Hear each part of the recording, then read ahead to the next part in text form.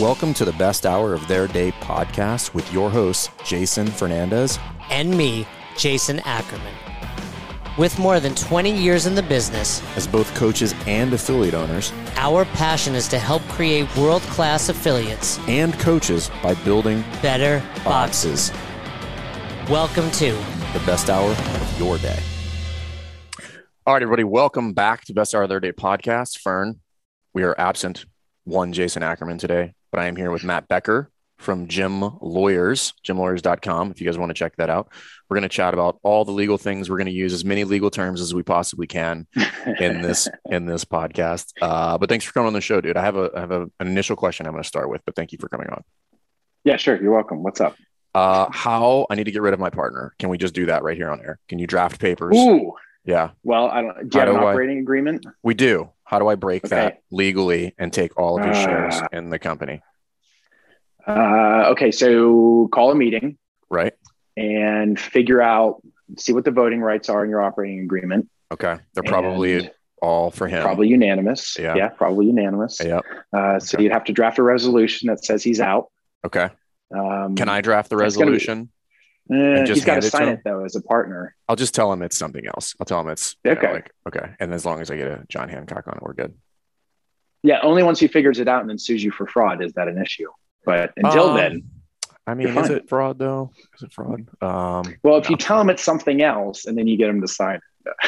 Yeah, I'll just be like, it is a legal document that you need to sign. So, no. Yeah, you wouldn't understand it anyway, right? Yeah, right. Exactly. You don't know what it means. So no, cool. But yeah, we wanted to chat. Like, I think this is always, I wouldn't say a topic that comes up, but like we do regularly have people ask us questions, inside of the course, and people don't like it, but I will punt on many things like lease agreements and waivers and contracts and gym owners, as you know, because you are an affiliate owner, right? Mm-hmm. Yes. Your affiliate is in Pittsburgh? CrossFit Alloy. Okay. Yeah. So the affiliate is CrossFit Alloy. The gym itself is Industrial Athletics right on the north side of Pittsburgh. Very cool. And then you've been open for almost 10 years? Yes. Yep. Okay. So pushing for that 10-year mark. We're just past 9, but OG in the space. That's cool. And then how long have you been a lawyer? 2009, I passed the bar in Pennsylvania. So we're looking at 13 years. Got it. Okay. So that's right when I opened my affiliate. Very cool. That is cool. Where'd you go to school? Where'd you go to law school? WVU, West Virginia University. Down West Virginia. The Mountaineers. Yeah. Okay. Cool. That's right. All right. Not much out there, but good football team. No, I like Morgantown though. Yeah, the football team's fun. Yeah, once you get outside of Morgantown, there's that's it. You're like, you're hiking. Woods. Yeah. More woods. Cool. But yeah, so obviously you're a lawyer and you've owned your affiliate for almost, we'll call it almost the same amount of time. So you've had your affiliate for almost a decade. You've been a lawyer for 13 years. How did you decide? You're like, you know what I want to do? I want to be a resource for gyms. So that actually happened just this past fall. I tried so hard to get out of the legal practice. COVID really helped with that. But after about 2018, 2019, I decided I wanted to go full time into my gym and started to close my legal practice. And then I was down to about 2 clients when COVID hit. And I was like, sweet, this is the perfect opportunity to close these cases out. And now I've got to really dedicate all the time in the world to the gym because I got to keep that thing running while it's closed down. Once we reopened everything, I had officially been done with the legal practice. So I thought I was in the clear. And then Chris Cooper from Two Brain Business reached out to me and said, I think there's a lack of professional services in gyms when it comes to the legal stuff. So for sure. We've got websites, we've got accounting, we've got insurance, all these professional services directed toward micro gyms, but we're missing legal. Would you do it?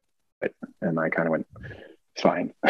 Right. I'll go back into the legal stuff. Yep.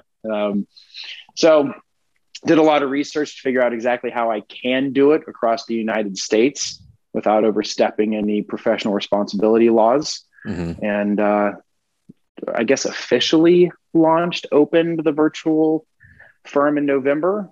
And Okay. we've been chugging along ever since. So you're, I don't know, roughly 6 months in. Yeah. Okay, cool. Well, it does give you a distinct advantage being a box owner. You're like, well, I could pretty much outline most of the things that people do horrendously as affiliate owners. Yeah. So, Right. but you're also in the gym full time as well. Well, that's had to start kind of going back the other way and do a little bit more of a part time, and that was more of a path that I ended up going down anyway. So I went full time into the gym, and then from there, again, I'm not name dropping, but we're a Two Brain gym. So the Chris Cooper's whole model is founder, farmer, tinker, thief. Right. So they were trying to move me into a role in which I was more of the tinker phase anyway. So hired a general manager, promoted my head coach into more of a head coach in charge of the other coach's role, hired 3 more coaches. So really started to replace myself in that business anyway. So I had the availability to move out and really start representing people and getting Gym Warriors off the ground. And so now I would say, what's your staff at the box look like? We have a general manager, a head coach in charge of the coaches, and then we have 2 part-time coaches. Sweet. Very cool. All right. Yeah. Well, let's dive in. So outside of getting rid of my partner, which we'll do offline, and I'll have you drop this. Yeah. So like there's a couple of big things that I think people struggle with. And we can go however you want in here, but like one of the things people was like, can you look at my waiver? And I'm like, no. Like, sure. I mean, I can look at it, and that's going to be the extent of the feedback that I give you. It's just like, you have a waiver. I have no idea if it's good, but so tell me if this is, my first recommendation is A, you should have a lawyer look this over, but B, I think people forget to get in touch with their insurance provider on this. Yes. Like, you should run 100%. That by your insurance provider. They probably have a framework with which you should operate within, and then have somebody who is a specialist look at that. Yes. Yeah. So that's really good advice. If that's what you're telling somebody to do, is go ask their insurance company. So, well, Matt, that's why we're the best in the business, because we only give really good advice. So great start, guys. So we kind of break this down into 3 different stages. So one is the new gym owner and getting all the documents and everything lined up. The next one is the current, we call the established gym owner, who just needs everything reviewed. And then you have the back end when everybody's buying and selling. So the problem that we see with the waivers is either one, lack of language, necessary language that needs to be in there. Things like it needs to say the person signing it accepts all responsibility for the risk that they're taking. That's not always in there. And then 2, people come and when we talk to established gyms, they hand us these forms. And yes, you're correct to tell them to go ask your insurance company about it, because the insurance company probably has their preferred language and potentially a form that they also recommend that you use. Right. Like a PAR FQ or something like that. Yeah. The problem with the form is a lot of time there's language in there that doesn't even apply. And that can start to nullify sections of the waiver. My favorite example is a woman from a box owner in New Jersey sent me her waiver to review, and there was language in there waiving issues that came from the climbing wall. Oh, God. Like, that's interesting. She's doing multiple things in her facility then. Yeah. Okay. No, she's not. No, that was the problem. Oh, so, she has a verbiage in there about a climbing wall that she doesn't have? She didn't have a climbing wall. Right. And so, but we're thinking about getting one, so we just decided to go a little early. I'm thinking, wow. Yeah. So I start looking all over her social media and the website and everything else. I'm not seeing any climbing wall. And so I reached out to her. I was like, why do you reference this climbing wall like 10 times in your waiver?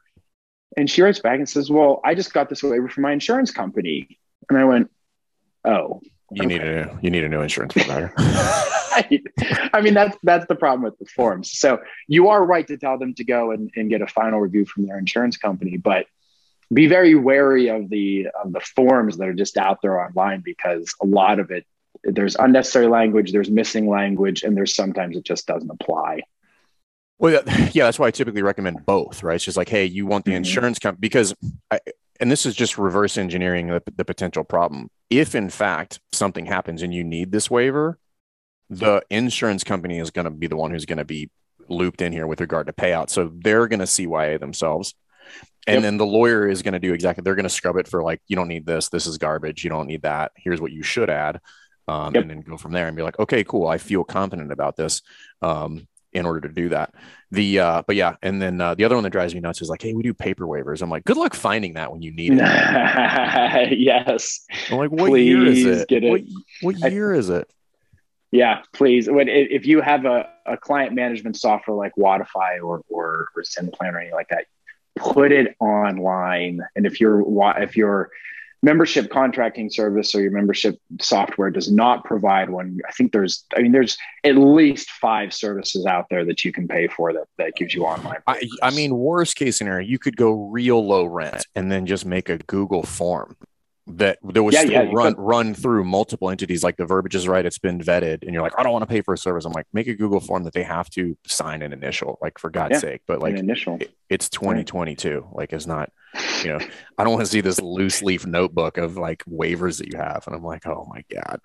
So I always have wondered, so like things like Wodify, you may not be able to answer this, but that signature in there that nobody actually like can sign a signature, is that valid? Mm-hmm. Okay.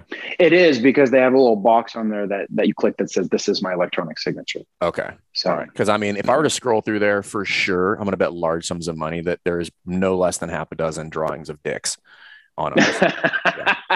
Yeah. No less than half a dozen.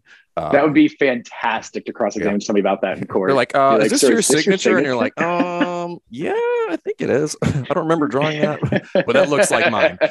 That looks like mine. The other one that comes up quite a bit is, I just want to get your thoughts on contracts, right? So I was perusing through your website, and by the way, if you guys go to jimlawyers.com, the blog is nice. You guys do a good job with your blog. Thanks. Yeah. Thank you. And one of the things you guys write on there is about contracts. So just in general, like without diving into any specifics, but I do have some specific questions about that. Thoughts on, this is a contentious topic within the CrossFit affiliate space. Yeah. Our opinion is, if you are ever trading services for money, get it in writing.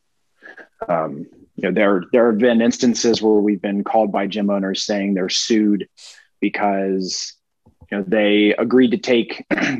Somebody came in and they agreed to charge them, let's say, $150 a month, and then it's on automatic billing, and the person doesn't show up for 6 months, turns around and sues them for the money back because they didn't use the service that they agreed to for 6 months, and the gym owner doesn't have something in writing saying that they agreed to pay automatically. Then they got to give that money back.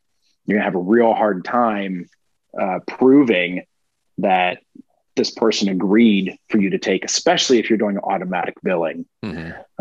Now, there's a whole other topic we can talk about as far as like 3, 6 month, year-long contracts.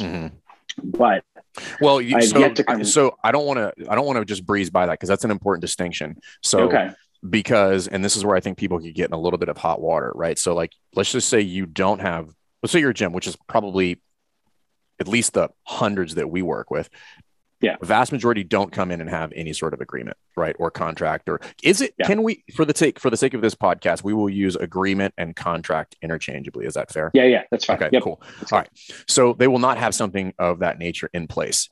However, they will, I don't know anybody that doesn't have, and they should, if they don't, automatic renewal in place, which, correct me if I'm wrong, but based on what you just told me, is a problem if there's a dispute.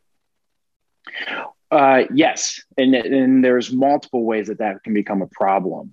Okay. First and foremost, you're getting direct access to somebody's bank account. Okay. Or their credit card or debit card. Yep. Right. So there's multiple layers by which now that this can become a problem if somebody wants to raise a dispute. So first and foremost, you don't have a written contract providing you permission to take these payments every month to hit somebody's ACH transaction account, right? From literally from their bank account or through their debit card or through their credit card. So if you don't have something in writing saying that you have the right to do that, I mean, good luck proving it. So, they're going to sue you in court.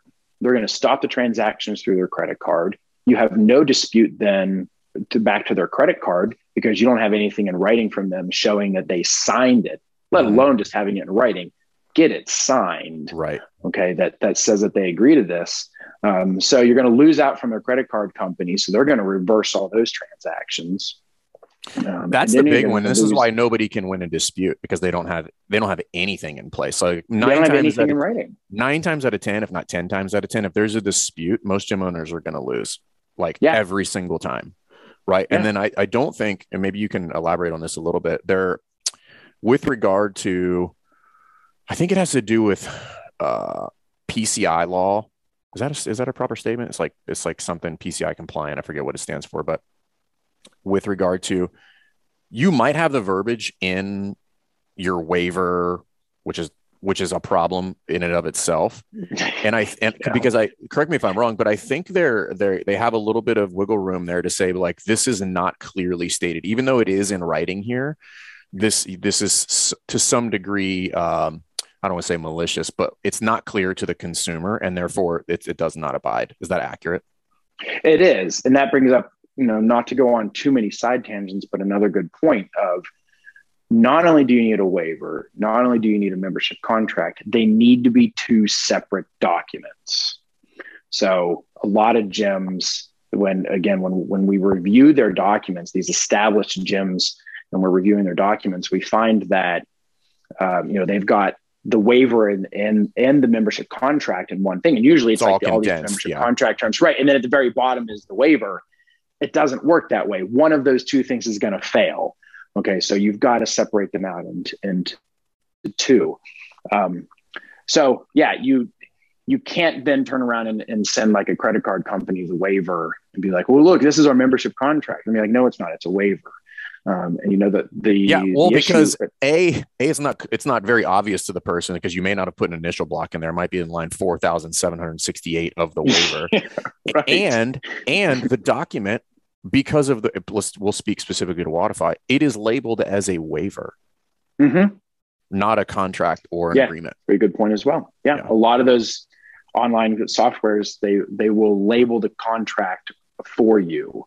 It's not like we're losing out on $20 a month from an LA Fitness contract, right? I mean, it's $100, $150, $200, or a $600 personal training per month contract. That's a significant amount of money coming out of your pocket. Yeah. So really what I'd like people to take away from this is like, whether you decide to do contracts or agreements, you should definitely relook at your waiver because if you have all that jammed in one at some point, I mean, I've been doing this 13 years, like you're going to run into a problem. I've won many disputes because they were legit, because I was able to send the credit card company like 4 pieces of documentation that were all separate. There you go. Very good. Like, yeah, okay, that holds, Yep. And I don't recommend you go around trying to be litigious with people, but sometimes it's legit. I'm like, no, that charge is legit. This person is a turd and trying to stiff me out of money. Well, from a gym owner's perspective and from you guys consulting with gyms also, how many times, if you have a 30-day notice of cancellation requirement in your membership contract, which we recommend you do, and somebody tries to cancel their membership and you say, okay, we'll apply your 30-day notice right now. And they go, no, I want to cancel today. You can hand them that membership contract and say, too bad, here's the one that you signed that says there's a 30-day notice requirement. Yeah. That saved me multiple times. For people that are feeling easy about the 30-day notice, what would you tell them? If you're not going to enforce it, don't stick it in writing. Just that's your business. You don't have to make it 30 days. You can make it 14 days. You can make it 15 days. It doesn't matter. But if the bottom line is you're uneasy about enforcing that, then don't bother putting it in writing, because as soon as you make an exception for one, you got to make an exception for all. And then the contract's void anyway. Yeah, that's one of the people like, what policies should I have? I'm like, only the ones that you are going to stick by, right? Yep. If you like, don't have a rule. It's like having kids. Do you have kids? No. Yeah. So No, one day, if you do have a okay. kid, it's the same thing, which is like, if you're going to tell them they're going to be punished and then you don't punish them, good luck. You have a long, rough life ahead of you as a parent, right? Like you have to enforce it. And then, cause like we're all, benevolent in some way, shape or form. And it's like, well, I want to help people. And I'm like, cool, but you have to have rules. And we kind of like to teach people like, you have to have rules. And if it's the right thing to do to break the rules, then you have that ability to do that. It's your business. You can exercise that if you would like to. So no, but that one comes up quite a bit. And I think there's just a bad taste in people's mouth with regard to contracts in general, because most of us only know the predatory nature of like the Globo Gym world, which is like, you're locked in, you're paying me forever. Like that's how this works. But you don't have to write agreements or contracts in that nature. Like you could write something that's fair. Yeah, you just put the terms in there just so everybody knows what they're agreeing to. And if you're going to have a written contract, have a signature line and an operating procedure that says whatever staff member is entering this contract with the new member is getting it signed. Because the next layer there is, again, we've then talked to gym owners who said, I have something in writing, but they never signed it. It's like, well, now you can't prove that they agreed. Those were the actual terms that they agreed to, right? It gets pretty nuanced pretty quickly. That's definitely, so I recommend, and this is kind of different for everybody because they're unique, but it should be built in there where that is not even a possibility. Like there should be no way that the person could make it all the way through that process, show up to class and have not signed that document. It should not be possible. Right. So that way you don't have to worry about that, but that is quite literally something that should never happen, because it should be built into the sales process. And then it should be like, if you have the ability to block somebody or prevent somebody from checking into a class without signing that, you should have that turned on. Like they should not be able to do that. So do you guys recommend that you use your software to require members to sign up for classes in advance as well? Just side curiosity. So we have plenty of gyms that do that. And this is one where, some people get really rigid with that. I think this is a unique one where it's unique to the culture of the gym. If the gym's pretty laid back, then I don't think you need to be super hard about it. Like we don't necessarily require them to check in prior to, but we really do try to enforce, like, just check in when you get here. I don't care when you check in, just check in, for multiple reasons. The least of which being the waiver issue. Like we'll figure that out when we run reports weekly, but the other reason that never happens is because we do all those in person. So like that is going to happen. Okay. Like I'm just going to hand them an iPad and be like, sign that. Do you have any questions about that? And they're like, nope. I'm like, okay, cool. We're good. But it's more for tracking, for attendance purposes, to figure out if we need to move classes or if attendance is getting really high, to figure out as we grow, where would be the most logical place to make the change versus just guessing, because one person was like, I would really like an 825 class. And you're like, all right, cool. I think it's got less to do with the waiver stuff than it does with just like trying to make objective decisions that hopefully every gym owner will have to make as their community grows. Sure. So, what's one of the biggest things you've learned wearing both hats, lawyer, box owner? Preparation is like the name of the game. So take the time now to worry about putting all of these things in place so that they don't come up later. We had a member have a heart attack once at the end of Murph, and I was puckering real hard that day, making sure that my waiver was sound and my language was in there and he had signed it. And I was like, I had the copy downloaded and I was ready to go. And thank goodness. Is that person okay? Oh yeah. Yeah. He actually was just nominated as our athlete of the month for May. Hell yeah. So nice. He's been around and everything's great, but those are the instances where you don't want to question whether or not that person signed the way. Right. That was it's weird you bring that up. I was literally just I was on one of our small group calls yesterday. I don't even know how it came up. Oh, one of the gym owners was asking about he's like, I had a person that come in and they've got some medical conditions, like how should I manage that? And I was like, well, that you should get confirmation from that person that they're doctors so that they can work out before you do anything. Yep. And then B, you need to let the staff know, and you need to review your EAPs, right? So like, because you have any sort of like medical training or anything that prior to school or anything like that? No, I was just EMT. That's right. Well, okay. Yes. So just EMT is way more than most people, but that actually plays exactly into my point is, unless you've had that training, and even some instances, if you have had that training, if you've ever been in kind of like an emergent situation, most people will freeze up and do nothing. Mm-hmm. Right? So forget the waiver portion, right? Like, yes, that needs to happen. But also from a legal standpoint, like, are you confident that your staff knows what to do in the event that Bob has a heart attack and they're not just like running around? You know, the first thought is like, let's turn the music down. I'm like, wrong answer. Don't worry about the music, you know? So I think it's stuff like that. It's just like, and you should review that regularly. And like, so, you know, we have, there's like at least 3 or 4 of us that are former rescue swimmers. So you have medical training there. I've got firefighters. I have a slew of nurses here, you know, so like you should review that with your whole staff. Like, what do you do? Right. Like, and then ask them like, how many of you know the address to the facility? Yeah. All that's really important. And it is. And that should all be part of your procedure. And a lot of states require your coaches to be, or your trainers to be CPR certified at the very least, and AED certified as well. You know, I know for your level 3, what's your credential? What's your crop? Level 2. Level 2. Okay, cool. Yep. Yeah. So for your level 3, you have to have a valid CPR certificate on file for that. So I think that's super important. Oh, sorry. And then in those instances, you know, you get an incident report as well. Right. Make sure you've got something that you fill out immediately after everything gets resolved. Okay. Thoughts. I've seen some very intricate incident reports. Okay. To which I'm typically like, that's dumb. Nobody's going to remember. They're not going to fill it out anyway. You need like date, time, who, what, and what the outcome was. And that's quite literally it.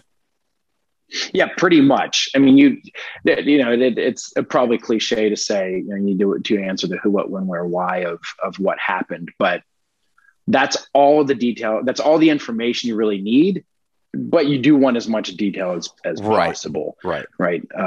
But no, you don't need like a 3-page incident report that tries to ask a million different questions about it. Yeah. It's just somebody needs to, the most important thing from our perspective, and I think insurance companies, I at least know one agrees with this, is that it needs to be filled out as soon after the incident happens as possible, because you're inevitably going to end up talking to somebody at the insurance company. And the worst thing you can do is say, I don't remember. Right. Yeah. Here we go. I think the last one we had is like somebody, this is probably 2 years ago, but like somebody split their shin on a box. And I walked in there, there's like one sitting on my desk. And I was like, and then literally like the next month, I was like, we got rid of all the boxes. I was like, I'm not doing this anymore. It's ridiculous. It's like 10 years and we're still doing with this bullshit. So the other thing I think I'll typically recommend is wherever you have your, you know, like put everything in one spot. Meaning like if you have a first aid kit, AED, incident report, like it should all be in the same place. Yes. Right. They run over there. And then the other thing I'll typically recommend is like on the incident report or somewhere there, you should have the address listed of the facility. So that way when somebody goes over there, they're like, or you have a member that you'd be like, hey, I'll be like, hey, Matt, call 911. And they're like, I don't know the address. I'm like, it's written right there. Like it's right where you need it. So like have everything centrally located. And like, if you just walked in that general direction, you would find everything that you needed in the event of emergency. And this is all, again, you asked me what's sort of like the biggest lesson that I've learned from being the head of both is all of this preparation. Though I think, in my opinion, from the gym owners that I've talked to, a lot of them look at a lot of this stuff and say, well, this is a lot of legal formality. This is a lot of formality. This stuff's never going to happen. I don't need this or that. And part of my job is just convincing gym owners that, yes, you do. You need operating agreements. You need written waivers. You need signed contracts. You need this stuff because while hopefully you never do need it, if you do, it's Right. going to be a lot better and a lot cheaper for you to have it in place. It will. It's something that I'll recommend. And unfortunately, I have been sued. It sucks, but this is by a landlord, which we won. But the I mean, if you do this long enough, the likelihood is pretty high. Like if you're going to do this for 20 years and you think you're never going to have a legal dispute, like I don't know how accurate that's going to be, like to some degree, you know. So it's just like, just cover your bases, and the $300 to $400 you're going to pay an attorney to look something over and make sure it's good is going to be well worth it down the road. And because you could pay tens of thousands of dollars in a legal dispute. And that would just be to pay your lawyer. Yep. not if you lose the dispute and they're like, you owe so and so $150,000. You're like, well, guess I'm gonna find another profession because we got to close my the gym. You know? Yeah, so, we're a lot cheaper on the front end than we are on the back end. I always give my lawyer shit because I'm like, bro, you better come through in the event that I need you. I'm paying you a decent amount of money. So on that note, we biggest mistakes with regard to leases that you see. Signing it as an individual instead of as your LLC. So I have a question about that, right? Because a lot of I don't know if I've been given bad information or this is like, so I'm a new entity, right? I mean, let's say I'm Jason Fernandez and I spin up CrossFit Fern tomorrow. Okay. But I have zero history of business. All I have literally is a certificate for my business and an EIN that I've gotten. Yep.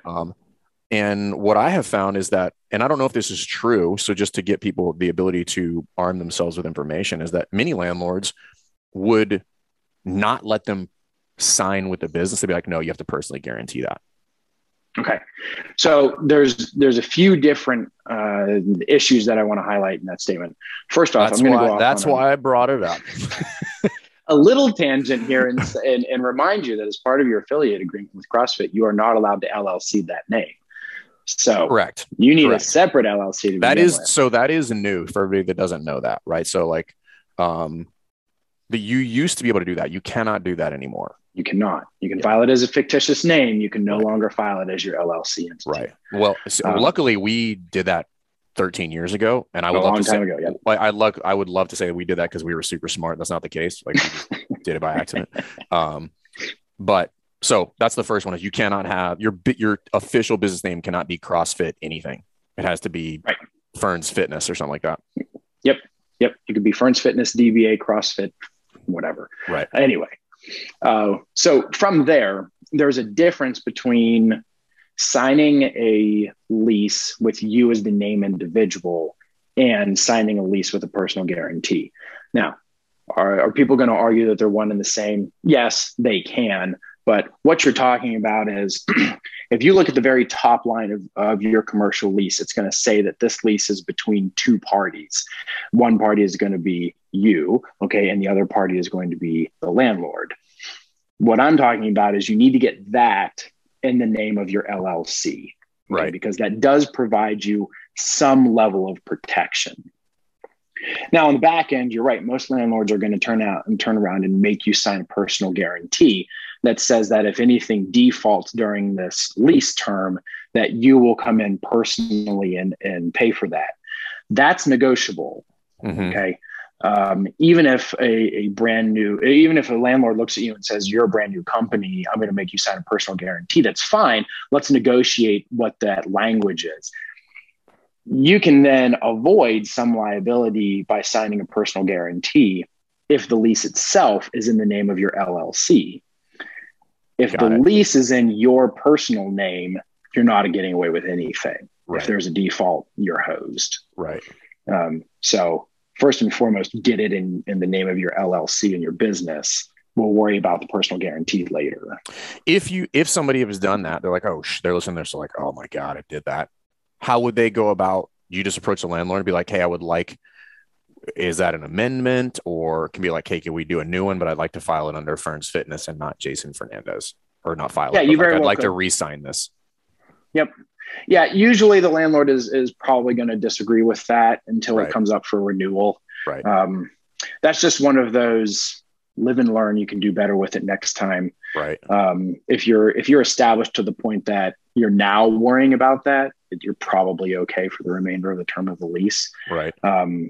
But it's really hard to make amendments to the leases once they're signed, which is why I've had new gym owners call me and say, I need you to look at a lease. And I say, great, send it over. And he says, well, let me finish negotiating it first, and then I'll send it to you for approval. It's like, that's way too late. It's backwards. No. That'd be like asking your coach, can you look at my stats? He's like, yeah, let me take a look. He's like, no, I already did it. And I'm like, well, I can't really look at it now. What do you want me to do at this point? And then from there, like, you go down through your lease and find the use of premise section. So this one causes a lot of issues at the time, especially if you're running a CrossFit gym, because we create a lot of noise. And if your building is shared with other tenants are not going to enjoy that 450-pound deadlift being dropped. And so if you just put in your use of premise that we're running a fitness facility, the other people in the surrounding area, the other people in the building, they can come back and then complain to your landlord that you're violating the noise ordinances, or that you're making too much noise. And the landlord then has the right to come back in, especially if you said it's only a fitness facility and you signed a quiet enjoyment portion of your lease. That landlord is then going to come back and say, get out, because you are violating the lease. You're causing too much noise. Other than fitness facility, what would you recommend somebody put in there? We are running a fitness facility that is known to cause a lot of noise. That's literally what my lease says. It's loud. Yes, that's literally what my lease says. I think if I think about it really specifically, I think my lease says we run a CrossFit facility, or the premise will be used as a CrossFit facility known to cause noise, play loud music, and use the surrounding area. So that way they couldn't come back and yell at us when we're running through the parking lot going 400-meter sprints or whatever. Okay. Yeah. And none of that sounds like lawyer speak. It's just regular words. Yeah. No, it's, and the landlord might be a little bit surprised by that, but it's a lot better to know now. You're not going to trick the landlord, right? You're not going to be like, oh, well, I'm not going to talk about this, and then he'll let me open up my gym and everything will be okay. No, it'll be worse. Get this stuff out in front. Yeah. It'll be worse. Yeah. It'll be worse. Yep. I like, that's my other recommendation. I'm just like, go talk to your landlord, dude. Just like have a conversation. Like they want a tenant and they don't want problems. I assure you, they do not want problems. So just have those conversations on the front end. And that's an incredibly good point. Is they want a tenant. This space is currently making them no money, and probably the space that you're looking at is probably pretty niche, that they're going to have a hard time filling this warehouse space with this high ceiling anyway. So have some power. Not these days. It's weird times now. Flex space is a mess. And unfortunately, I think there's a lot of people that might be staring down the barrel of getting kicked out of spaces or getting like severe increases in rent just due to weird market stuff. But we are hitting a lot of gym owners are calling us about severe increases, and there's not a lot that we can do about it. Yeah. I think, so on that note, I know you're not a leasing agent, but you kind of live in both worlds.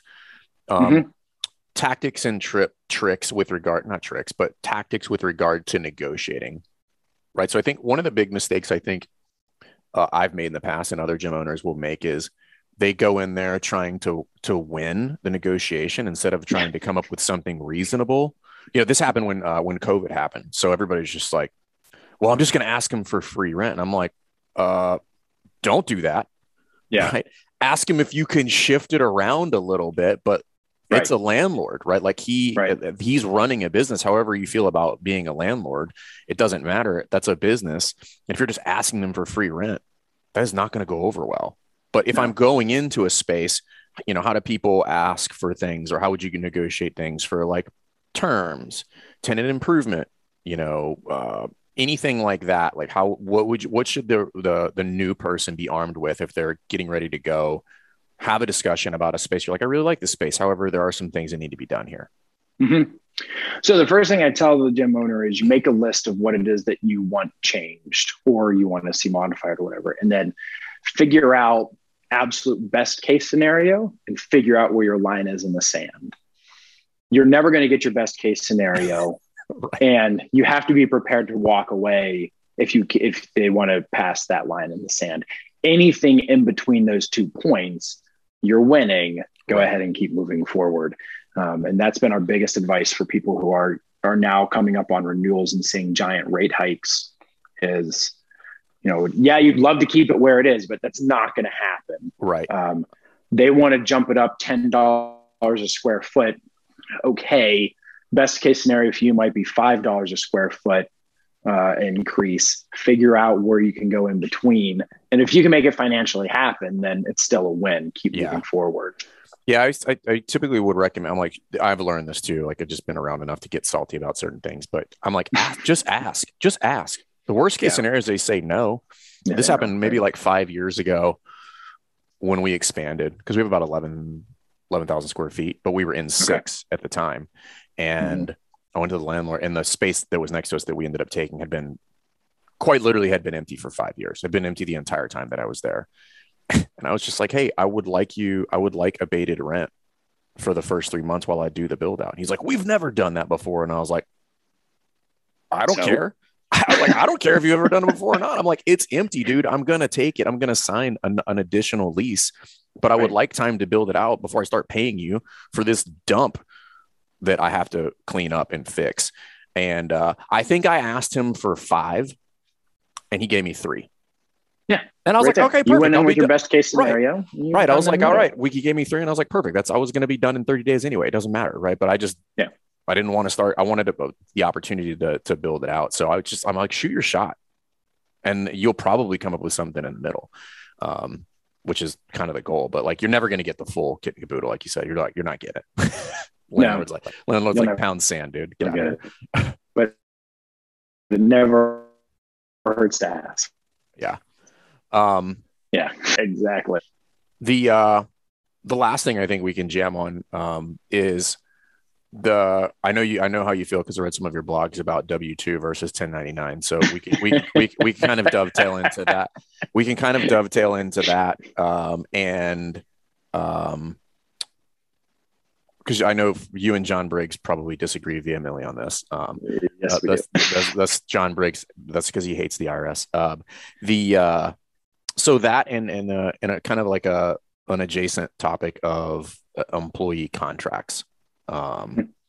My guidance is typically the same, which is like, have a lawyer read that over. Like, I'm not in it. I don't specialize in employment law, if that's even a thing. I don't even know. I might have made that term up, and it depends on the verbiage. Has to be specific with regard to contractor W-2 with at least to my limited knowledge, it does. And then other people put weird stuff in there. Like, how do you feel about like the code of conduct? People put the weird code of conduct in their trainer agreement. I'm like, yeah, I always recommend they just put that in their like handbook or their operating procedures. Like, take that shit out. Like, you're not going to enforce that. Yeah, right. You don't need that in the contract. But just give me your thoughts on that and walk us through that. We'll play a little devil's advocate. So W-2 versus 1099. So an employee versus an independent contractor. The question really from our perspective comes down to, what is the IRS going to see the individual as? And the IRS really applies sort of a 3-part nebulous test that is not very specific at all as to whether or not somebody is considered an employee or an independent contractor. And the question really, from a gym owner's perspective, the question is simply, do you have to pay taxes or do you have to take taxes out and match the federal taxes that you're paying for this individual to be a staff member at your gym? The biggest problem, in our opinion, that we run into when we're considering a staff member at the gym as an independent contractor is how much control do you have over that individual? Okay, now part of the IRS test applies to, how much do you require them to act a certain way, in the sense of like, if you're a gym owner and you have a very specific way on how you teach the deadlift and all of your trainers have to teach the deadlift that same way, that's the IRS is going to say you're exhibiting a lot of control over your staff. They're more of employees than they are independent contractors. My reading of it also goes to the extent of, if a coach is running a group session and you're telling the coach what the warm-up is going to be, what the workout is going to be, and how they get from point A to point B in a class, they're an employee, not an independent contractor. And then you have individual states like California that says you have to give people benefits now as well. Well, even as a contractor, or you can't have contractors in California because you have to give them benefits. And part of the IRS test is if you give people benefits, they're automatically an employee. That's a weird kind of like catch-22. Yeah, it is. Yes, it is. If you give people whatever insurance benefits, if you give them workers' comp benefits, if you give them paid time off, if you give them specific vacation time, these are all benefits that the IRS is going to look at and say they're employees, they're not independent contractors. And I think we will walk a very fine line about whether or not somebody is to be considered an employee or an independent contractor.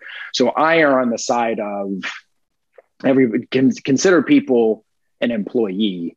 Right. Versus just for safety purposes. Because again, the worst thing that can happen is the IRS comes in and audits you, and you've had a staff member that's been with you for 2 or 3 years. Right. You've been paying them as an independent contractor, and the IRS comes in and says, no, that's an employee. You need to go back and pay all of the additional federal taxes that you haven't paid over the last 3 years. Plus, here's a nice hefty fine for not doing this properly. Yeah, I think, you're doing your job, and then any accountant is doing their job. So your job is like, hey, let's just not have a problem here, and let's go with the safe route. And typically, this is not an exact science, but on payroll, if you were to switch from 1099 to W-2, it's about an 11% increase in what you pay out, right? So if you're paying $10,000 in payroll, you're going to pay 11 at this point, right? 11.1 or whatever. And that's the accountant's job, is like, well, we're trying to minimize and cut costs as we go through. And then in turn, like let the coach figure out how they can minimize their tax liability, and do that too by creating an LLC themselves and do that kind of stuff. But, and for the record, we forgot to we're not giving any advice in this podcast, right? Like, you've not contracted. No legal advice. You cannot rely on any of this. Yeah. Cannot rely on any of this, except for the fact that we are going to draft that paper and get rid of my partner. You guys can all rely on that. You guys can all rely on that. But yeah, I think that's and this is one where I just like, go talk to a lawyer, go talk to your accountant, and then make that decision based on your own information. And that's the other thing is like, that does vary by state. And I think people forget that. They're like, oh, it just is. And I'm like, I mean, it depends. Like if you're in California, it doesn't sound like you have a choice at all. Nope. You don't have a choice. The other one that I think people get really tripped up on is trading services for memberships. Oh, please. Yes. Let's talk about this. Yeah. We're going to, I don't have the money to hire this coach. So instead I'm going to give them a membership instead of, and they're just going to get a free membership. And I'm going to get a few hours of coaching out of them. A free membership has value. That value is technically taxable. Okay. Now, if anybody's really going to get caught on this, it's again, this is the information that you need to know. This is legally what you're looking at. You make the business decision about how you want to handle it. But let's say so generally speaking, if you pay somebody over $600 a year, you have to file a tax document, whether that's a W-2 or a 1099. Okay. So you have an individual who comes in, your membership is, let's say, $150 a month. And they come in and you decide that they're going to coach for you. 4 months in, they've hit $600. Mm-hmm. Now you're going to look at that and say, well, they're just coming in and training for me and they get a free membership. But if you get it audited, the IRS is going to look at that and say, well, technically you're paying them $150 because you're giving them $150 worth of value in your free membership. They've been coaching for you for more than 6 months or for more than 4 months. So you got to file a tax document now for this individual. So then the question becomes, well, are they a 1099 or are they a W-2? Right. Rewind back a few minutes. If they've been working for you hourly and you sent them out to get their level 1 and you paid for their level 1 and you're telling them when they're on the schedule and you've exerted all this control over them, that passes the IRS test for an employee. Now you're really up creek. because you've traded services, you haven't taken any taxes out, and they haven't paid any taxes on it. Right. And now you've got an issue. So better just to, if you're going to do that, better to just have them continue to pay for their membership, and you just pay them as however you decide as an independent contractor or employee. Yeah, that's always one. I just like really encourage people. Like there are some scenarios where like, I can't afford to pay people. I'm like, all right, well, you have to do what you're going to have to do as a business owner. Yeah. Right. You gotta make that work somehow. But I'm like, the second we can pay people and just make this a transaction of some sort to clean this up, like you need to do that. Yep. Like the second we can do that, I think that's super important. A, it's professional, but B, it is a problem for many, many reasons. There's cultural problems with that. There's like legal problems with it. But yeah, I think that one is also because there's still tons of gyms that do this. Tons. Oh yeah. Oh, there are. And, again, probably 9 times out of 10, you won't get caught on it, but we're trying to prepare you so that one time that you do get caught, it's not an issue. Yeah. Right. So you have the information, you go do with it what you want. But by all means, don't come back crawling to us saying, what do I do? I got in trouble. You're like, yep. Yes, you did. Yes, you did get in trouble. I lied. Just like when I lied about last question, just like when coaches lie about one more rep. They're like, one more rep, and then they just do 10 more. That. And I'm like, I stopped counting. I stopped saying that to my members. I told people at level 2, I'm like, stop saying that because it's quite literally never, it's never true. Never gonna happen. It's never gonna happen. Give me one more. You know what? I didn't like that one. Give me another one. No. Give me another one. Just kidding. How much does it matter how you set your business entity up? As far as an LLC versus incorporation, or as far as like a C Corp, S Corp, sole proprietorship? How about all of it? How deep is that well? It's not too bad. It's not too bad. So incorporations versus an LLC. So LLC is short for limited liability company. There are other distinctions, but I'm going to give you the biggest one. Is a company is considered member run, while a corporation is considered manager run. So if you have a board of directors, et cetera, then you are considered management run and you need to incorporate. If you're, especially as a sole owner, you're not going to have any kind of management structure whatsoever. Right. You're just a member run LLC. That's the most basic. It's going to be the cheapest. It's going to be the simplest to set up. The easiest to file and get everything back. So just worry about an LLC. At least get an LLC. At what point in like or would there be a point where you would transition from an LLC to incorporated? Like if your entity gets large enough, like is it a revenue thing? Is it I have multiple entities that exist where I have in Texas you can do this. It's a series LLC. Okay. I'm not familiar when you get into those those state nuances like that. But typically speaking, somebody running a CrossFit gym is probably not going to grow to the point that they need like a board of directors. Right. Okay. If you're a big company like CrossFit Incorporated, maybe even NC Fit as they continue to expand out, and you start getting multiple gyms, you start opening up multiple locations, you have multiple LLCs. So you're starting to resemble more like a franchise. Yeah, exactly. When you start to get something that big, you probably now want to get a board of directors, or if you're a nonprofit, which none of us are, because we can't really designate ourselves nonprofits. I mean, can you? I mean, have you gone through that process? Like, there's a lot of nonprofits rolling out there. I'm like, I don't really understand how this is a nonprofit, but okay. Yeah, not really quite sure. So anyway, that's really when you're going to move from an LLC to worrying about some sort of an incorporation.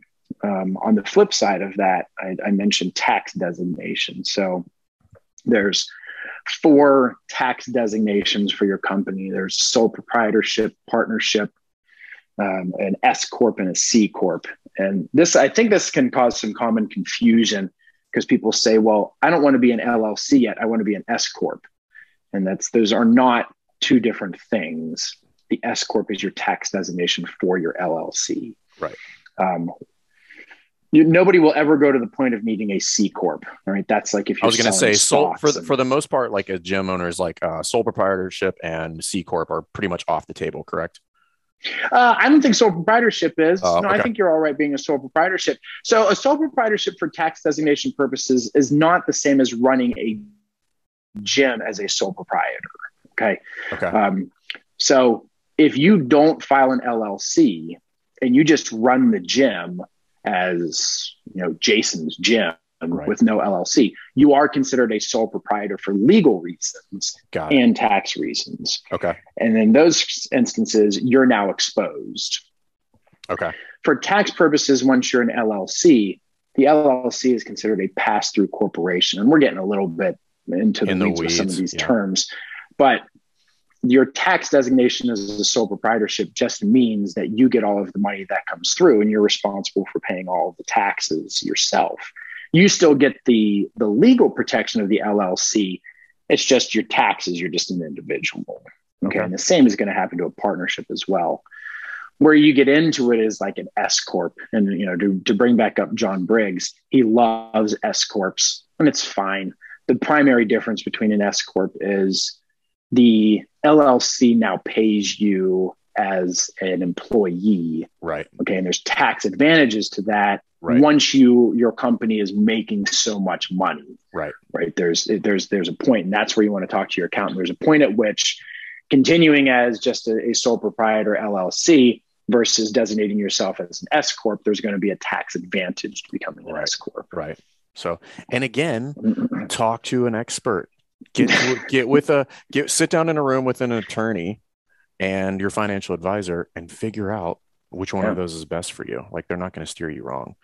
They will charge you. You will pay money for that. So you will prepare for that. But it'll be worth it. But that comes with business. Right. So, well, cool, man. This has been fun. I think we covered quite a few things that I think people will take away from this.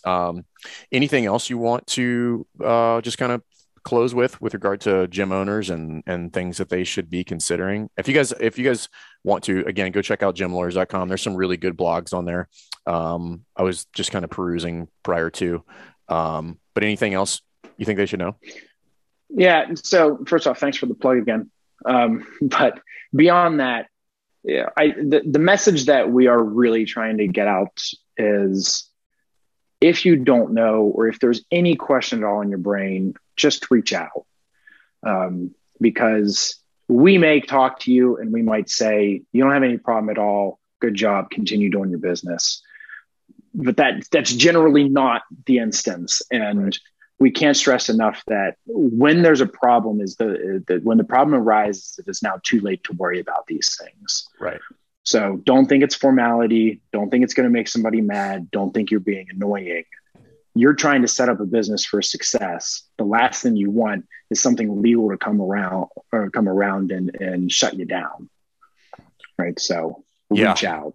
I recommend, guys, like, whether you reach out to Matt and his crew, or whether you find somebody local in the community that you trust, like, you do need to have a relationship with a lawyer. Whether you have them on retainer, you probably don't need to have them on retainer, just pay them for their services. But like, you're definitely going to want to have that relationship, because it's always better to have one and be able to make a quick phone call than you're like, oh shit, I need a lawyer. Now what do I do? Thanks for checking out this episode of the Best Hour of Their Day podcast. We appreciate you listening and choosing to have us help you in your passion for coaching and affiliate ownership. You can find more episodes just like this on all podcast platforms.